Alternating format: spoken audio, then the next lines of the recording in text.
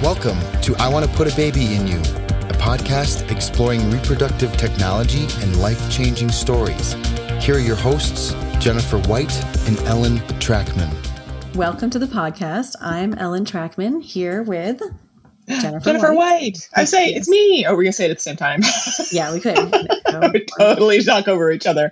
I am glad to finally be doing this episode. I feel like it is such an important one. The question about going through IVF, having embryos made, and then what happens to those embryos. Because I think it's really hard to think beyond, I just want to have a baby. But chances are with technology and, hopefully you get a bunch of embryos, so you have lots of chances that there will be remaining embryos.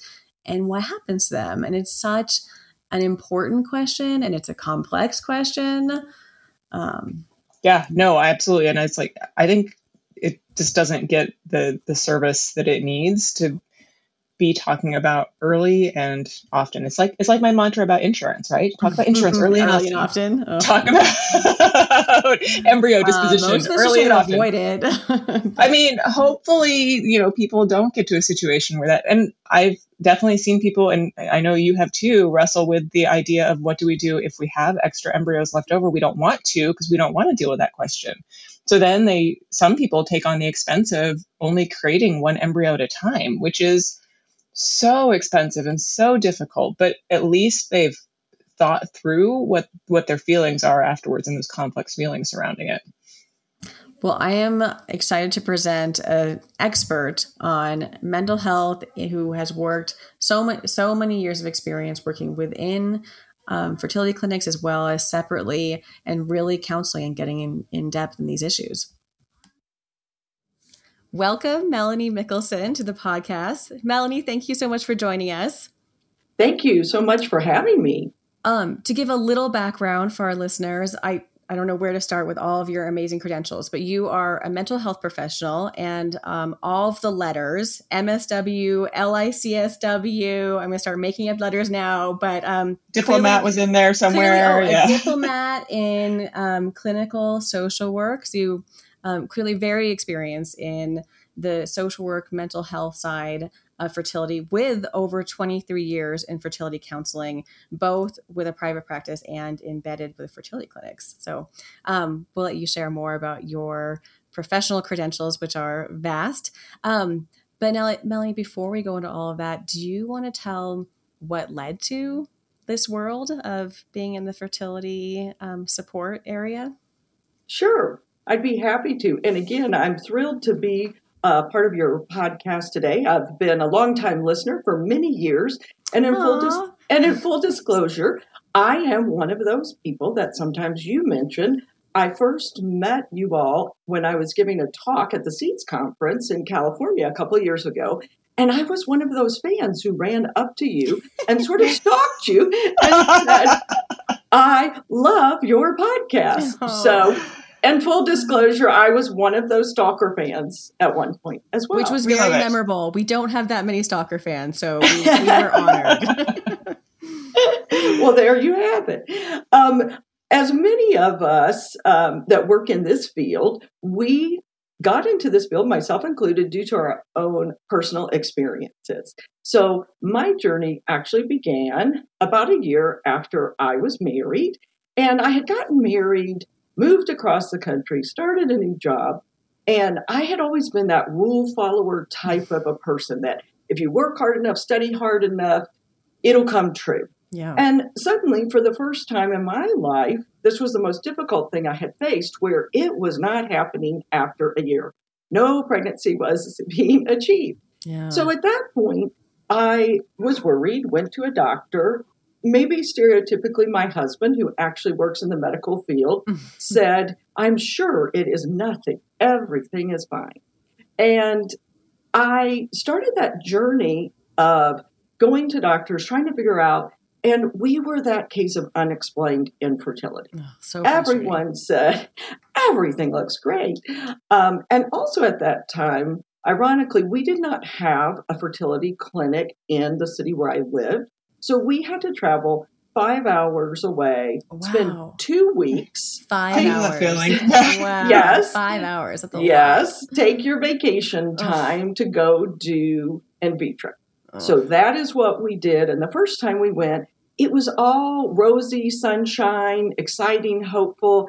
And given my age and our unexplained infertility, I was 28 at the time. The doctor said, wow, you're going to be an easy case, open, shut case. Famous last words, right? Yes, exactly. If only I had known. And at that time, I remember them speaking to us about probably having a lot of leftover embryos and what would you do in that particular case. And as many people face, we can't even think about that at that time. Yeah, like whatever. I have a baby right now. Yeah, Forget having extra embryos would be like winning the fertility lottery. Sign me up. The more, the better, right? And after our first cycle, we got the call, and I remember where I was sitting in the hotel room, and the doctor called and said, we have some bad news. You have no embryos. 0 fertilization. Wow. And this was after I had, 18, 19 eggs retrieved. We had tons of embryos. This was also back in the day when they did what we call 2-day transfers. So very different than it is now. So at that point, my husband and I went home emotionally, financially, every other way devastated. Yeah. And I really took the next year to figure out next steps. I wasn't ready to jump right back into it, and I had time due to my age. We go for the second time. The clinic's very grateful to say, I'm very grateful to the clinic. They said, maybe it was something in the lab. We'll give you a discount even. Great. Yeah. Okay. We go through time number 2, and we actually get some fertilization. And this was also in the day, people will gasp when they would throw 4 to 5 embryos in and hope something took. Oh, so scary. So I had what I call the shortest pregnancy in history. I had a chemical pregnancy for about 48 hours, but felt like a step in the right direction. Before we could really think about trying a third and final time, which I said 3's the limit. That's it. We did go and sign up with an adoption agency because at that point, I really just wanted to be a mom. I really didn't care how I went about that. Yeah. And we paid the money, did a home study. I was excited. And at this time, there was a shortage of fertility drugs. So the doctor said, hey, if you're going to go a third time, you better go buy those drugs. At that point, we had already spent $5,000 to $6,000 on drugs. And my husband said, hey, we don't have to do this if you don't want to, the third try. And I said, it's not going to work anyway. I don't want to waste $5,000. And we tried for the third and final time. They put in 5 embryos, and I ended up with 3 sticking, 2 took, and I have my miracle twin pregnancy. Wow. So it was a very long journey, and 6 years to the day of our anniversary of being married was my due date for our twins. And after 3 months of bed rest, most of that in the hospital. Wow. A very scary pregnancy. I did deliver 2 healthy babies who are now 25 years old. So my journey had a positive outcome with a take-home pregnancy. However, I joined the club that most of us don't want to join, the Infertility Club. And it's a lifetime membership with lifetime benefits. And that is how, obviously, I became involved in this field. The doctor that I had worked with, there was a new clinic that came to town. They asked would I come and work there, and I said, sure. And I started working part-time and never looked back. And so this club of infertility, it was, my profession picked me, is really what I like to say. Yeah. So I started realizing not long ago when working in my current clinic that I've been at for about 8 years, I started noticing that when people would get their storage bills, if they had extra embryos left over, they would get storage bills or follow-up letters, and the clinic would try and work with people to figure out what were our next steps to do if we had extra leftover embryos. And just to go back, I'm going to use the term embryo disposition. And what that means is when you complete or end your fertility treatment, but you still have leftover frozen embryos, a patient is faced with a decision. What do I do? What do I do with these extra embryos? And that's what I'm going to refer to as far as embryo decision making. Yeah. And can I ask, were you put in that position? Did you have any remaining embryos? That is a good question. And I have thought so much about that. I actually was not put in that situation because, again, when they put so many embryos in at once, there typically weren't as many leftover embryos. And that is one thing that has changed the culture and the climate today. But I have often thought about, what would I have done? And did you even have to make, I know, clinic consent forms have really evolved, but did they ask you the question? They did ask me the question, and I do remember the look on the doctor's face, because again, the first time I really thought we would have so many embryos, and I very quickly, without even thinking, said, oh, of course I would donate, because, I'm such a giving person. I'm a counselor. Mm-hmm. And I remember the look on the doctor's face, and she even sort of said, well, let's slow this process down. So ironically, I didn't have that decision, but I remember sort of that look of surprise on her face because I probably gave it 2 seconds worth of thought. And I mean, this is such a big question that everyone who goes through IVF is faced. And whether they really have to deal with it on the back end or not, most do, but don't expect to. It's a really hard choice to try to predict, after all is over or, whatever outcome there is, what do I do with remaining embryos? Do you want to start by kind of giving an overview of what the disposition choices are? And I will say you've written some amazing work on this. And I know I just read an article recently and I was personally shocked by like the statistics of who chose what. So we can talk about that as well. Right. Yes. Well, as I mentioned earlier, I really became interested because I realized that people did not have good education, good counseling, even a place to go to talk with anyone when they're faced with this decision about what do I do if I'm lucky enough, or maybe some people feel unlucky that they have leftover embryos to make these decisions on. And I really started to feel like I know I can do better. I know we as medical professionals can do better. Clinics can do better. Storage facilities can do better with talking about this. And honestly, patients can do better. I think that as patients, we also have to advocate more for ourselves, as well as realize these are really important decisions and no one can make them for you. So one of the things is, why are there more embryos, do we think now, right? So because technology is getting better? Yes. So over the past 10 years, and this is really where the biggest changes have occurred, we have improved lab techniques, right, where it increases the number of higher quality embryos and higher number of blastocysts that can survive the freeze thaw. So that's one reason. Yeah. The second reason is single embryo transfers has really been the norm in fertility clinics, especially since 2013.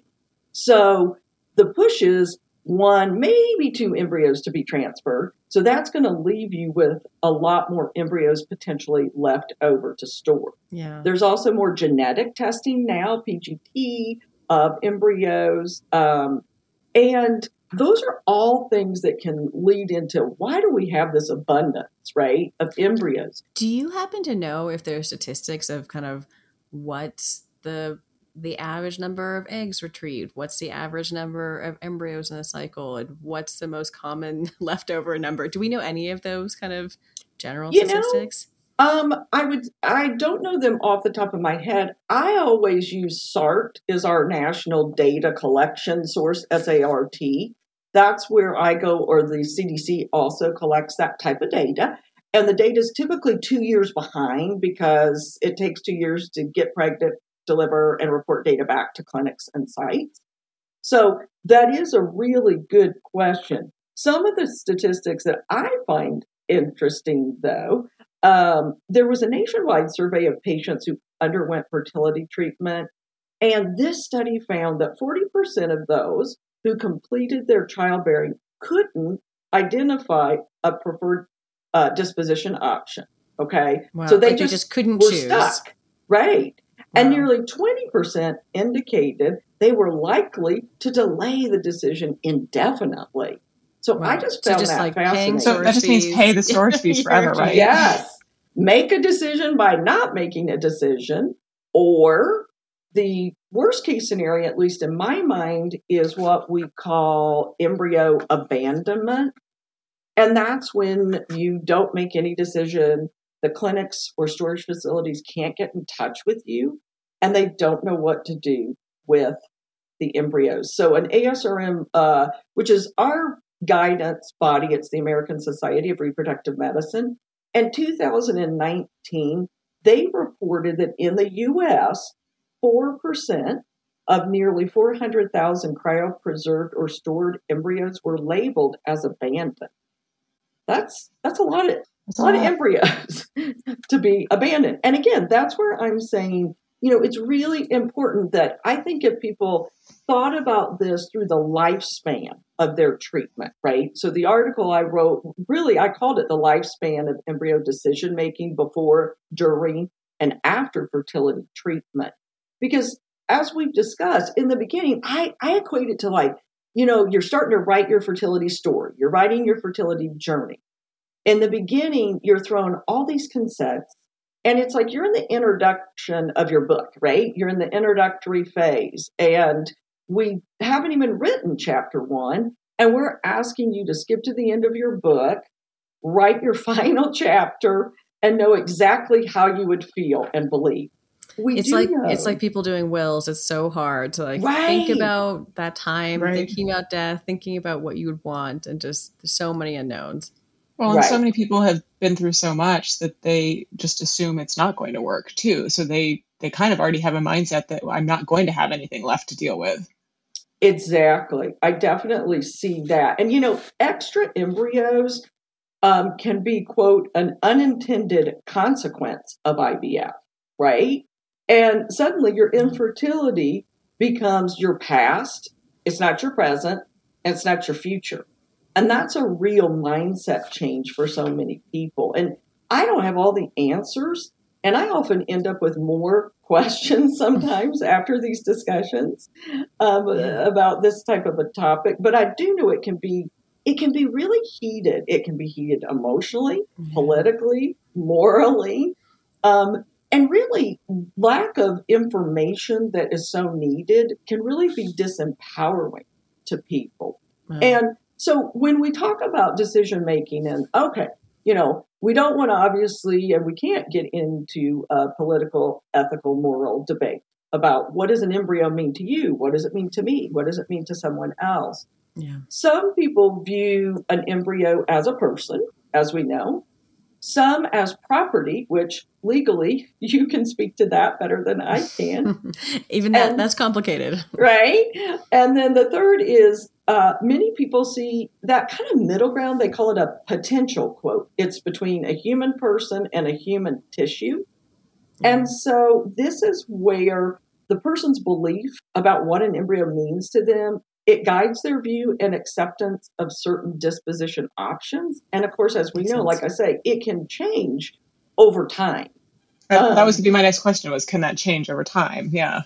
Definitely. I have seen people's minds change very much over time. So I want to normalize that. If you signed something initially and you changed your mind, that would be the norm. Do you generally see one direction of changing or kind of all over the place? I'm curious if people think, yes, I want to donate. And then they have 20 embryos and they're suddenly like, wait, it could be 20 other families with fully genetic kids to my own. Or what are those scenarios that you see?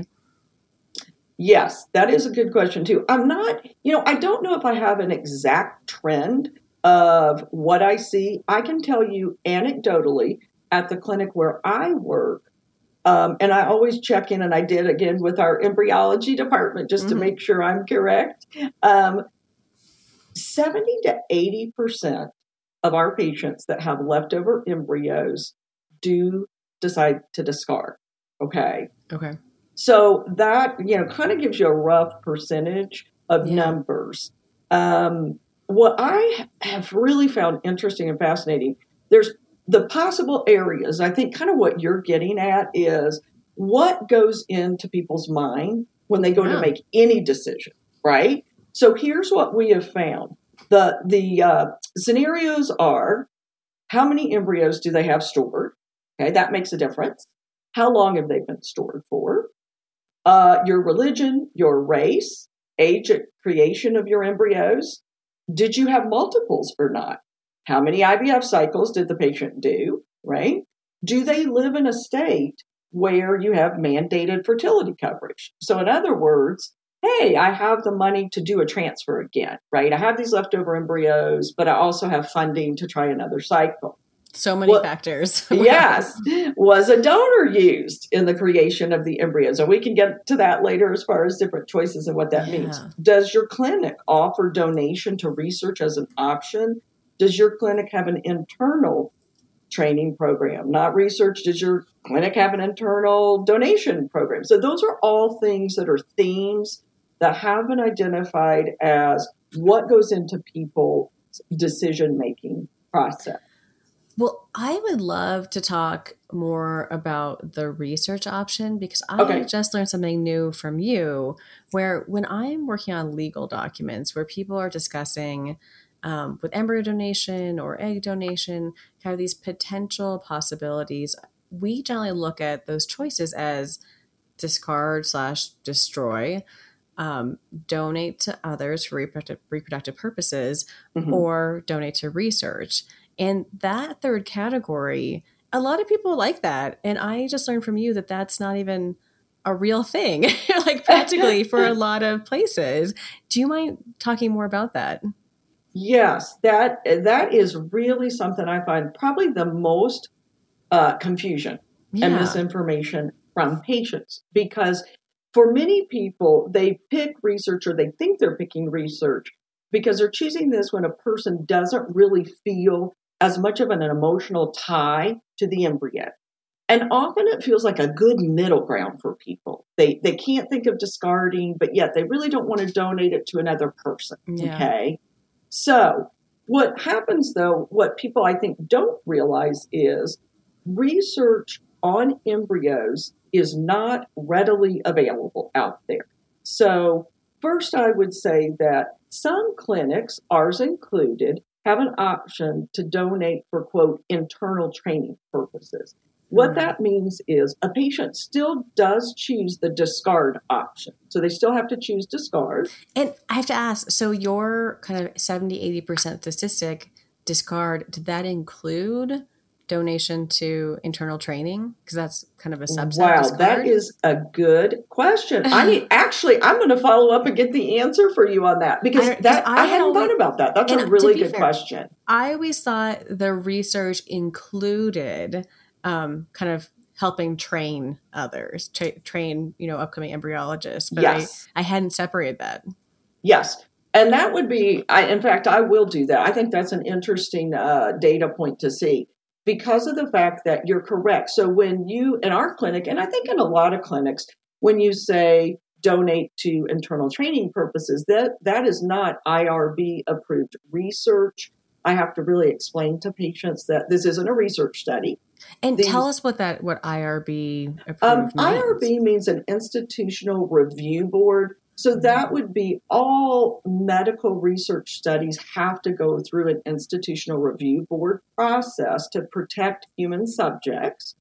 And so that would be what I would call a very formalized research process and protocol. Okay, and we're going to get into a place that does that. Yeah. Most clinics, though, that is not what they're doing. So in other words, you're right. A patient can sign internal training purposes, and that means the embryologists are able to practice, quote, if you will, on the embryos. They are not used for research purposes. They are never used to try and create a pregnancy. They're never given to anyone else.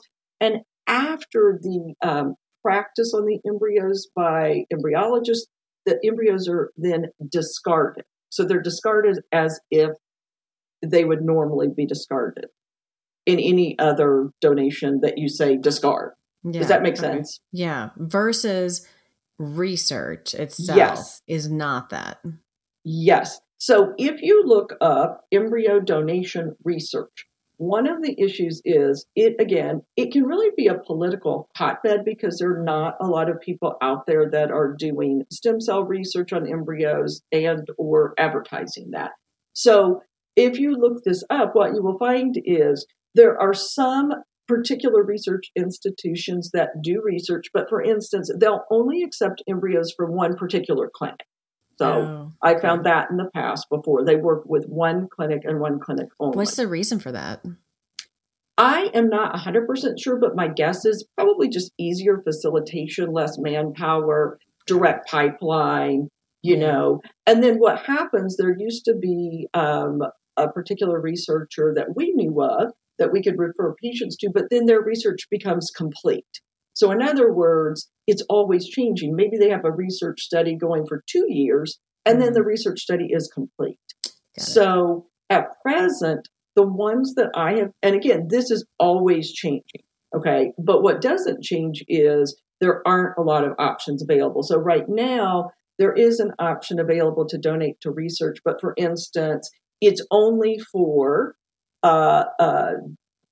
pre-implantation genetically tested embryos. So it has to be a certain type of embryo, and that embryo has to have had a genetic defect, if you will. Okay. Oh. So that is a very tiny, limited scope.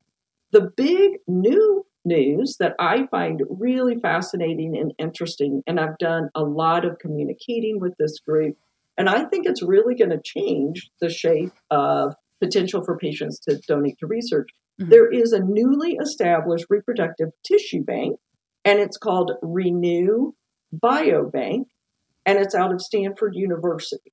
So this would be an example of it's IRB approved research. Okay, so they've gone through all the long process to get their research on any kind of tissue approved.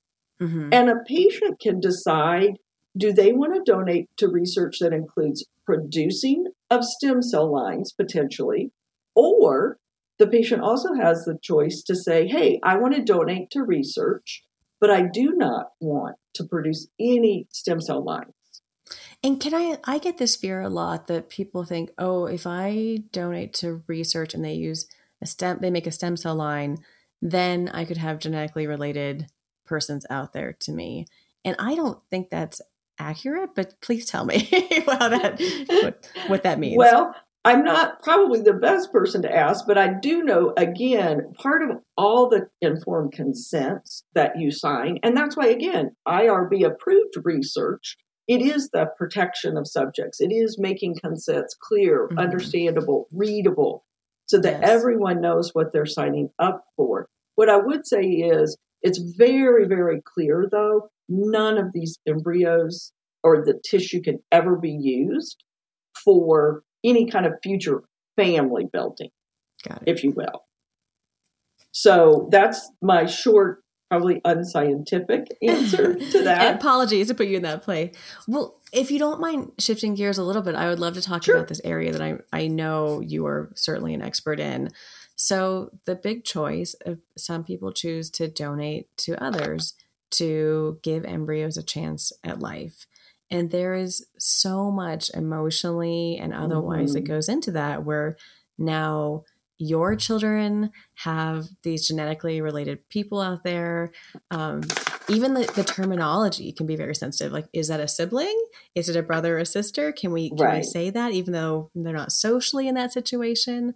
And I'd love to hear your advice and kind of what you see with those who are considering donation of their embryos. Great. Yeah.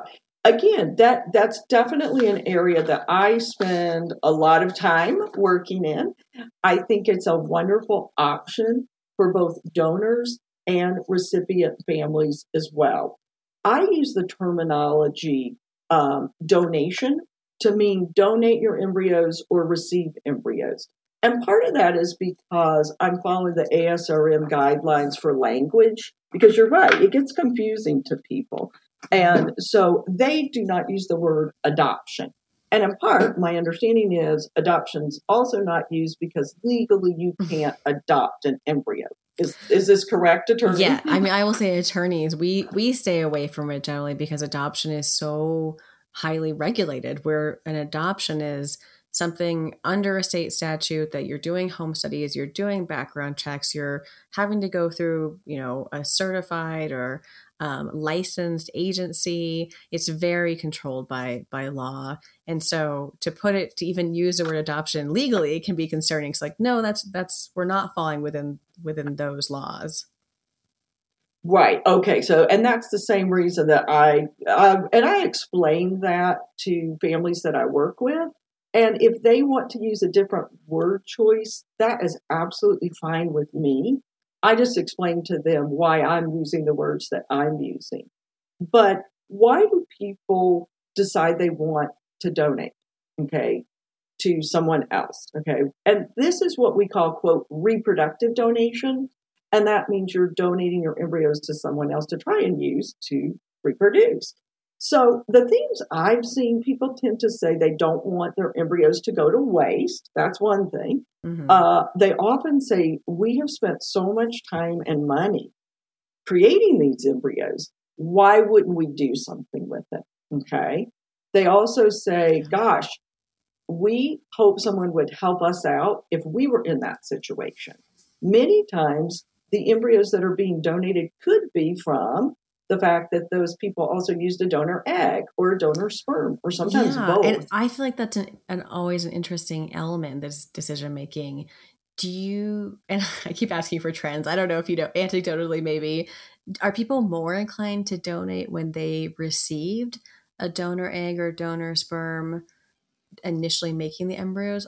I would feel just like logically they might be, because they're kind of already in that donation world and recognize the generosity of others and want to help others. But isn't there some level, and I'm sorry, I'm going to interrupt your question, but isn't there a level of, doesn't the donor also have an ability to stop that further donation too? Well, I mean, I can tell you from the legal side, when we're, Melanie, you're still here with us. Jen and I will argue this for a second. Sorry. So from the legal side, whenever we're doing an embryo donation, we have to go back, and there's one of, part of the embryos were formed with either donor egg or donor sperm. We have to go back to look at the contracts of the sperm donation or the egg donation and make sure that it was clear that the recipient had the right to donate further. And there wasn't some kind of limitation in the contract that said, you cannot donate my eggs or embryos formed from those eggs further. Right. I guess my point was that could inform something and make it not a trend. It's more of a legal blockade. Yeah, that's right. Anyway, sorry, didn't mean to interrupt. I just wanted to throw that small piece in there. Absolutely. I would agree with both of what you have said.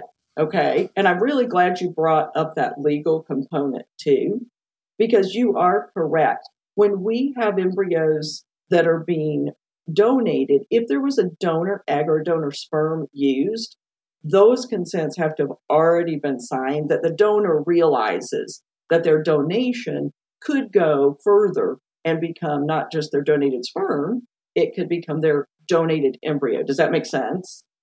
Mm-hmm. Absolutely.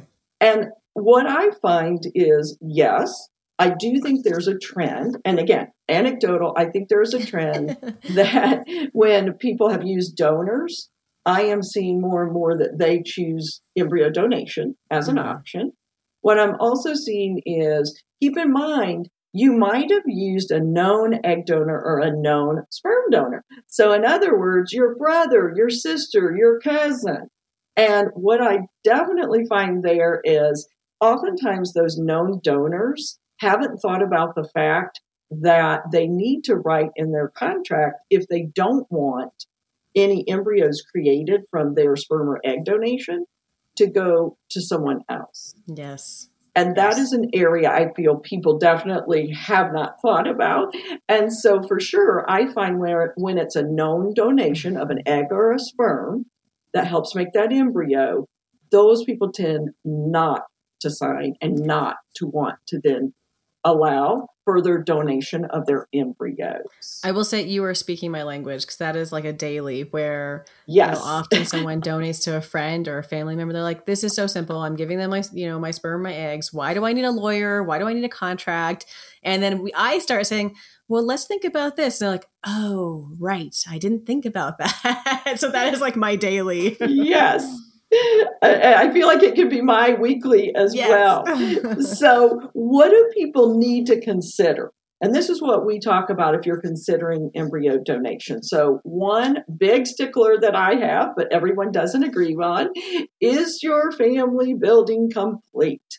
And the ASRM guideline does say that family building should be complete.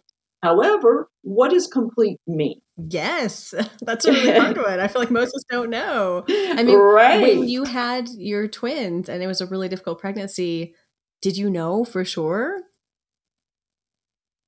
For sure, was my family was building complete?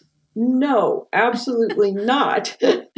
I kind of lived in the world of, well, if the miracle pregnancy occurs again, or many people ask me that too, because at the time when I went to work at the new fertility clinic, I could have gotten a really great discount in trying again. Right. However, my joke, but truth was, if you could promise me, A, I would get pregnant on the first time, and B, I would not get pregnant with multiples again, sign me up, right? Yeah. But nobody could guarantee that.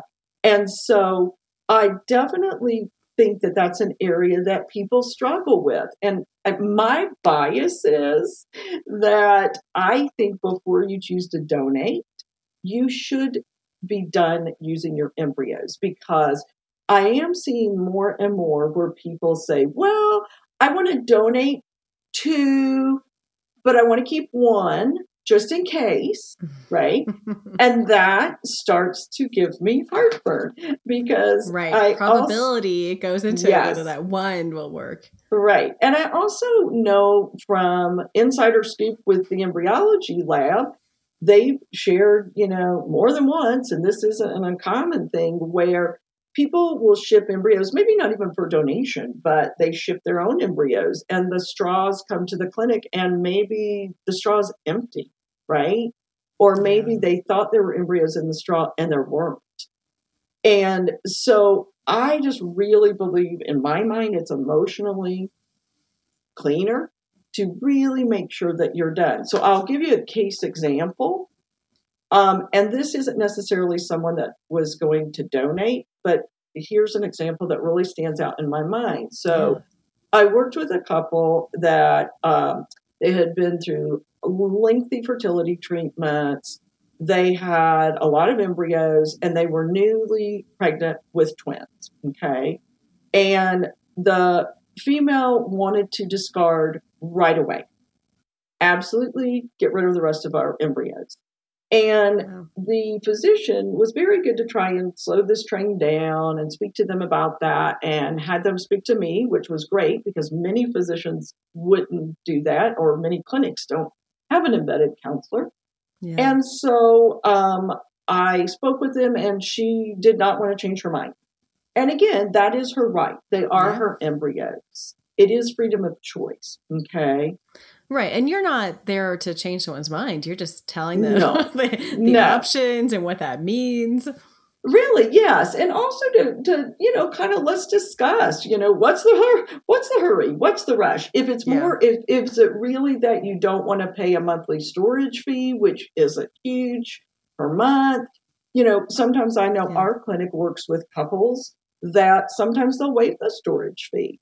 And can I ask, was that her reason, the storage fee, or was it something like more emotional? I'm not 100% sure, but the outcome was, what happened was, before she had a chance to sign the consent to discard, because of the fact that the physician kind of put the delay, and they had to talk to me, and not had to, but chose to, she miscarried before she signed the consent. Wow. Because she was really pretty early on in the pregnancy. And so in my mind, thank goodness, she had not discarded those embryos. And I think what often happens too, what people will say to me, whether it's true or not, they'll say, it's not that they don't care if they don't have another chance, but they'll say, I'm done. And sort of like you're saying, emotionally, I'm done. Yeah. I'm not going through another transfer. If this one doesn't work out, I don't care, right? Yeah. In this particular case, they immediately came back, had a transfer, successful the first time with a singleton, went on to deliver a healthy baby. However, as soon as that baby was born, I think the next day, they were calling to discard the embryos. So that's an interesting case example of how I find people either don't make a decision for years or they want to quickly make a decision. So Did you get a birth announcement and a thank you? Thank you for slowing us down on that. I actually didn't. But in my mind, I patted myself on the back. And I think the whole clinic, I know the whole clinic, breathed a sigh of relief when we realized she had not signed those consents yet. Yeah. So, but it was her choice. So that's my bias. I really think that people, as much as they can be, should be complete. However, when people have donated, I also have seen, it's not common, but I have seen people that choose to donate and they've never achieved a pregnancy with those embryos.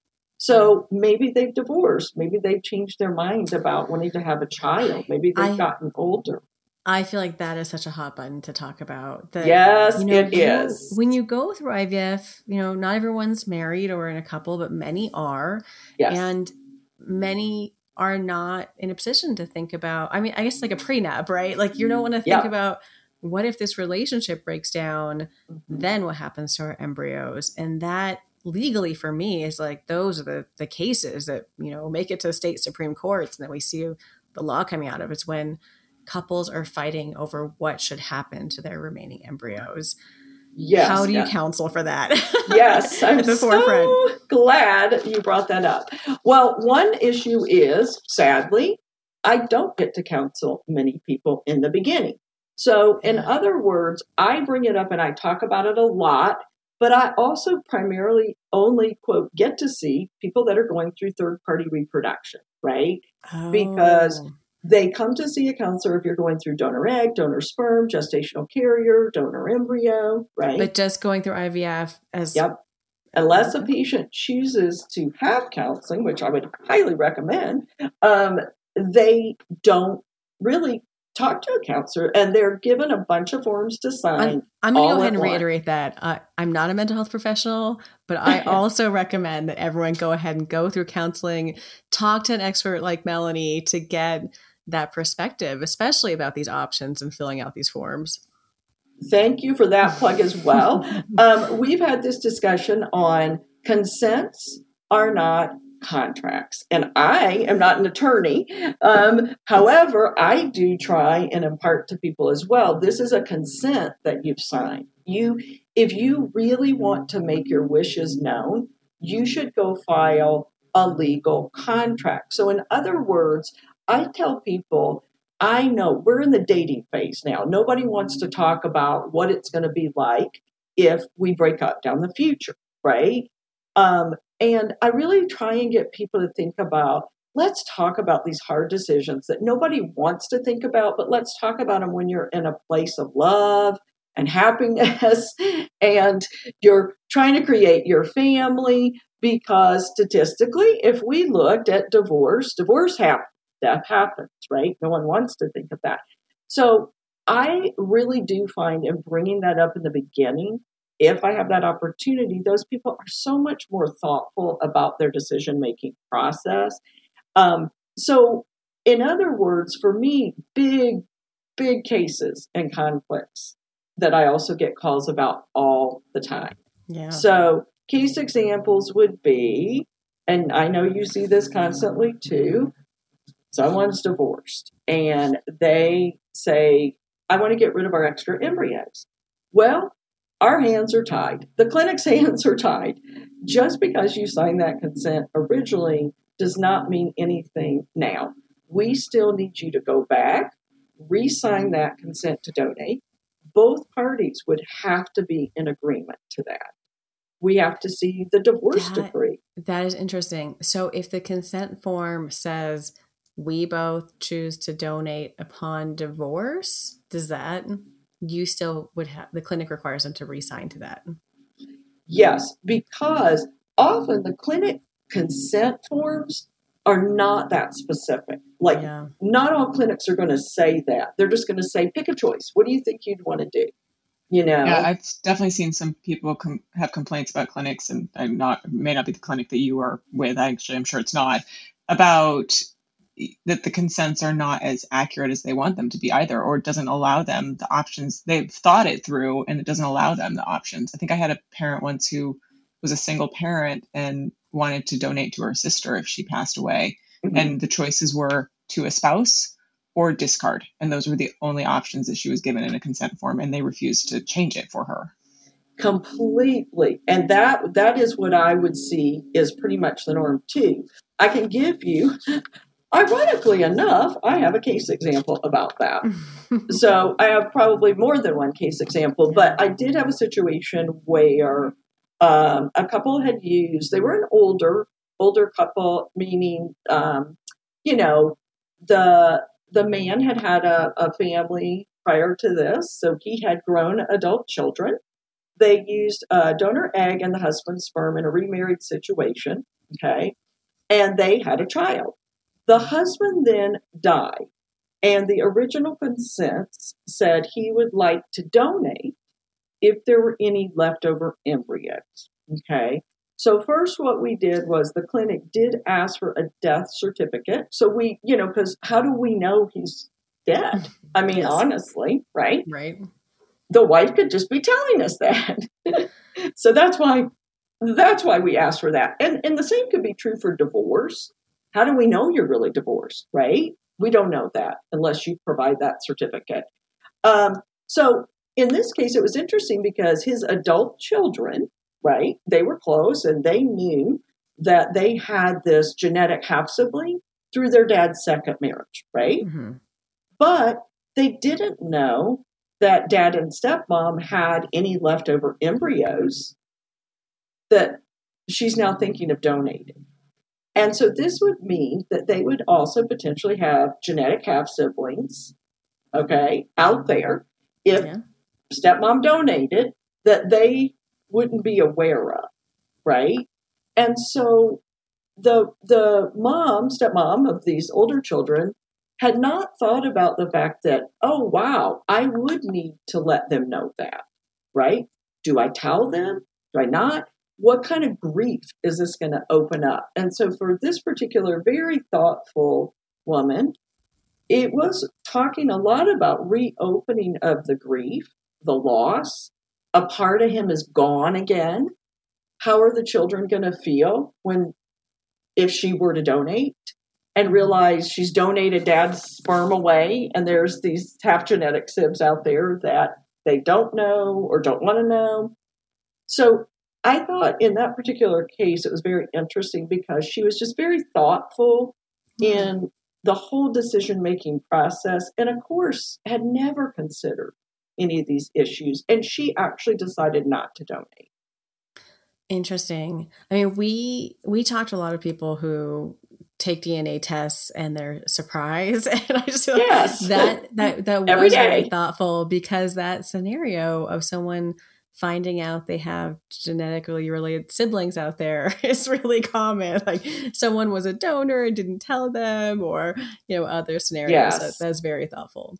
Yes. And I don't know if you'd like another gory case example or if Please. You have. Okay. Please. Another one, which is very fascinating to me. In this particular case, there was a divorce. And this was the wife's own egg and the husband's own sperm. Okay. And I think they had, I can't remember exactly. 3 children. Okay. Extra embryos as well. They divorce and we get that we have that piece of paper. We know they truly are divorced. Meanwhile, after they divorce, he dies.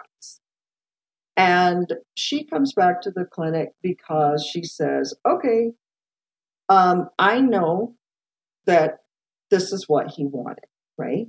So when he signed the original consent, it said that any remaining embryos were only to be used by his wife, which at the time of death was his ex-wife. Ooh, okay. Okay? If we're following I this. see this, yes. Yes. So, murky. And the reason she was calling was because, and this is not common, she wanted to be able to write up a contract and make sure that she could donate. She wanted to save these embryos and donate them to her children, her minor children. So she wanted to donate her embryos to the embryo's living sibling. Yes, siblings. Right. And the embryos are related to their father and mother. Yes. Huh. Yes. So, as you can well imagine, there was a lot of areas we could go with discussion, including posthumous reproduction.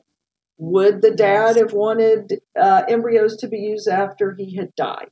Would he want his own genetic daughter, for instance, to carry her sibling? Yeah. Would he want his sons to use those embryos in a gestational carrier? Who knows, right? Yeah. And so that case is not resolved, but you also have to think, well, there is no way to really, you can't write a contract or give to minors these embryos. So the only suggestion in my mind would be, and help me out, attorneys, the mom could put this in her will if she wanted, if she were to die. But what would you think? I mean, I'm still stuck on the donate to my wife, but didn't you say they were divorced? Yes. So I'm not even sure that qualifies. I'm not even sure it would either. That's why it's one of those, go talk to the attorney. Yeah, get us a court order. Right. Tell us what to do. But the mental health component really needed to focus on what really would have been his wishes. What is it like to be a child raised of a parent who was deceased before you were born? Such a big, there's so many too. So aside from, having to try to envision your relationship breaking down and not being together, you also need to envision your partner's death or your death, both of your deaths, of what you would want in those scenarios. Yeah. And that's back to where we started full circle with embryo donation. That's where, even if it's your own gametes, your own egg, your own sperm, yes, we would need to know, what do you want to do in the case of your death or divorce? Is it okay? Would you want that partner to donate if they had extra embryos, or only to be able to use themselves? Well, and even the question of use, like, do you want them used after your death, right? Just even by your surviving partner. Right. So again, that's why access, my mantra with all this is access to targeted, timely, consistent guidance all along the way when our patients are trying to make decisions. And it feels like, it shouldn't just be from the counselor, right? Yeah. Many don't have counselors. So what I'm saying is, I really think the nurses, the doctors, the donor team, embryology, we all get these questions and we all get confusion. Yeah. And I just feel like that, at all stages, if we can talk about it a little bit more, we can remove the emotional burden for patients that have extra embryos and don't know what to do with them. And I really just believe, this is more social determinants of health, to use that buzzword. And I just really believe, too, this is a model for good continuation of care, right? This is a family building model. And that's what we should be really focusing on, not just getting someone pregnant and saying goodbye. And I also find what is really, I think sometimes hard for people to understand. Let's say you come back and you don't know what you want to do with your embryos, and it's 5 years later. you have not talked to your doctor in 5 years, Yeah. right? Or 10 years sometimes I see. And so who do you go to? You call the clinic. Who are you supposed to talk to? You know, it's not that your doctor doesn't love you and remember you and is so happy that you had your family, but quite honestly, you haven't been a patient there for 5 years, maybe, or 4 years. Yeah. Yeah. And what are your recommendations there? Well, this is where, again, I think a couple of suggestions. One, I think there need to be more counselors that focus on this and provide these types of services. So if you Google counselors to go see for embryo disposition, there are none. I mean, you know, it's not really just you, right? Well, it's not like a subspecialty, you know. And I think the other piece, like I say, my fantasy is that we have some kind of ongoing dialogue if we send, you know, your storage bill, put a little blurb in there. You know, sometimes people get storage bills monthly. Sometimes some clinics do it that way. Some do it yearly. So maybe it's every year you send something out. It's not just clinic storage. So there's all kinds of long-term storage facilities too. One of the biggest ones is Reprotech, and I know we use them a lot too. I think they would probably feel the same way, you know, to be able to collaborate, because oftentimes in long-term storage, the patients are dealing with the same issues, right? They don't know. And so they say to someone on the phone at Reprotech, I don't really know what I want to do with my embryos. So I think, again, it's back to this idea of front loading. I think we can do better educating people up front. I think podcasts like this hopefully can help. I think it's great to let people know that it's normal. You probably might change your mind over time. Yeah. I think it's also to not be shy about reaching back out to the clinic and saying I need to amend that consent form or submit other documentation. That is a huge thing. And I wish, and, you know, hopefully in the legal profession, they can reinforce that too. Yeah, at any time they can reach out to us and change that. Yeah. I definitely find people, this is kind of getting back to what trends do I see. This may sound really unusual. A lot of people have no idea what they initially signed. So if you're one of those people, don't feel bad. Many people say, I can't remember, or they'll look at each other when, you know, talking to their partner. Do you know what we signed? I think we signed this. I'm not sure what we signed, right? So one thing is just remember what you signed. And if you don't have a copy of that, we would have a copy of that. That's one thing.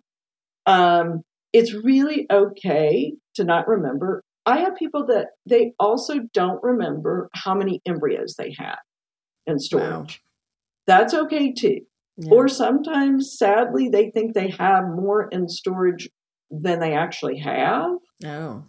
And it's still confusing to them because they don't realize that at the time they were told that there was attrition, or that, oh, the number of embryos you had isn't the same as the number of eggs you might have retrieved. Right. Right. I definitely see that. So it's okay if you don't remember. I mean, we live and breathe this world, but I certainly get people who are new to it who interchange the word eggs and embryos, which are, of course, like very different things. Like eggs is like just the female version of sperm, and embryos are the combination of egg and sperm. So very different. But I certainly get that confusion. I deal with that a lot too. And I just I try and gently educate. Mm-hmm. I do the same thing. I'm like, it has a lot of attrition. Maybe a quarter of your eggs might end up as an embryo. Maybe. Yes. Yeah. So I think that's where people shocking to people. Confused. Yeah. They get confused that, like, well, your eggs aren't your embryos. You know, another theme that I saw, this is another case example that, and this is, you know, very, very tough for people, but there was a married couple that wanted to donate their remaining embryos. And this was a time when we had an internal donation program. And they thought they signed all of the consents. And this is, again, where I'm like, patients have a responsibility as well. what happened was the consents were sent to them and they didn't send them all back, right? Oh. So they assumed that these embryos had long since been donated. Yeah. Well, several years down the road, we realized, that, and usually I'm sure, my guess is it's when the lab does inventory, or I don't know. Right, I mean, I'm yeah. not trying to throw anybody under the bus, but these things happen where, somewhere along the way, these consents weren't really signed. So, of course, we would never donate those embryos. They would have to have the consents, all consents signed. Well, when I reached back out to the couple, a few years later, I found out that they have divorced in the meantime. So this really emotionally complicates things because now they both can't agree on whether or not they want to donate. And the embryos are in limbo, and it's a lot of emotional distress for everyone. And I can't imagine how odd it would feel if you thought 5 years ago you had donated your embryos and you never asked, was a pregnancy achieved or not? You just let that fantasy lie. And to be told down the road, actually, no, this is Groundhog's Day. You have to go back again and make this decision over and over. And now you're in a bad situation where you guys aren't in agreement. So. Yeah. That's rough. Wish I could say that's like never heard of, but probably it'll be something that's more heard of. Yeah.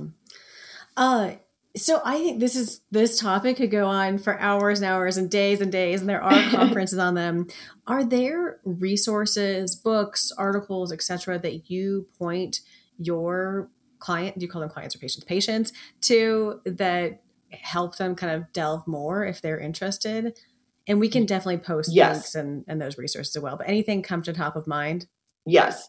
So one of the main ones that comes to mind for me, and this is in regard to for people that are really considering donating their embryos. So there's an organization called Empower Donation. And in full transparency, I am on their advisory board. And it was started by 3 women. 2 had donated embryos and 1 received embryos. I find that is the best site for people who are just considering this as an option even. Nice.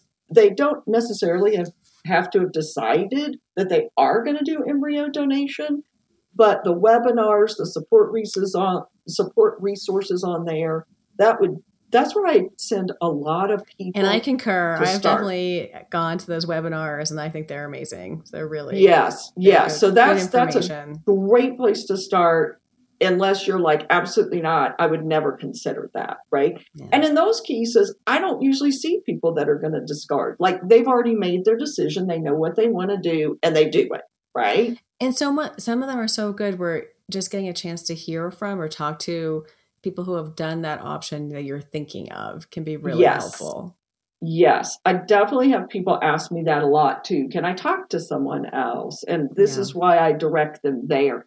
The other place, of course, that most of all of us know is Resolve, which is the National Infertility Association. I think they have great information. Yes. So I would definitely check out. Go Resolve. Sorry, I'm yes. Resolve advocate. I know you are. You go to all the advocacy events. Uh-huh. You're so good at that. So Resolve is always the other place that, of course, is our American Society of Reproductive Medicine. Mm-hmm. And the reason I like that, you can go on and you can see all their ethics opinion papers, as well as guidances and guidelines. So, for instance, there's a paper that recently came out again that talks about disposition of unclaimed embryos. And it's an ethics committee report, right? So you can really educate yourself on what are fertility clinics kind of working under, what are we using as our guidances, what are mental health professionals using, and what are legal professionals that work in this field, what are they using as their guidances. And I like AnswerM has a lot of patient information fact sheets too. So I would check that out. Reprotech their website has some good information as well. So RepProtect, that long-term storage. And then finally, for research options, if you have any desire for that, I highly encourage the Renew Biobank, the one that I mentioned earlier that's at Stanford. So listeners, we will link to all of these. So Melanie, we'll get those links from you and make sure that we include them so people can easily find these. Great. Okay. Thank you so much. I feel like we could go on forever, but we will let everyone take a break to move on with important things in their lives and actually signing those consent forms. But we so appreciate your time of sharing your expertise with us and going through such an important discussion topic. It was a pleasure. Thank you so much for having me. Thank you, Melanie, for sharing your expertise. And I feel like we definitely need follow-ups. There's so much to go into, so many different tangents and in-depth conversations to be had, but we so appreciate you doing this interview with us. Absolutely. And thank you to all of you who are here with us and listening and are suggesting these topics and are being part of our everything as we create and grow this podcast. We always love to hear from people at 303-997-1903, or go visit us on our webpage and send us a note through there. Definitely always, while it's not interactive, go to iTunes, click on those little stars and tell us what you think. We really do appreciate it. Every comment, everything. We read it, we love it, and we love to hear from you. A huge thank you as always to our team, to Amanda, to Tyler, to Melissa, and to Chris at Work at Bird Studios for bringing us to you. And thank you for joining us.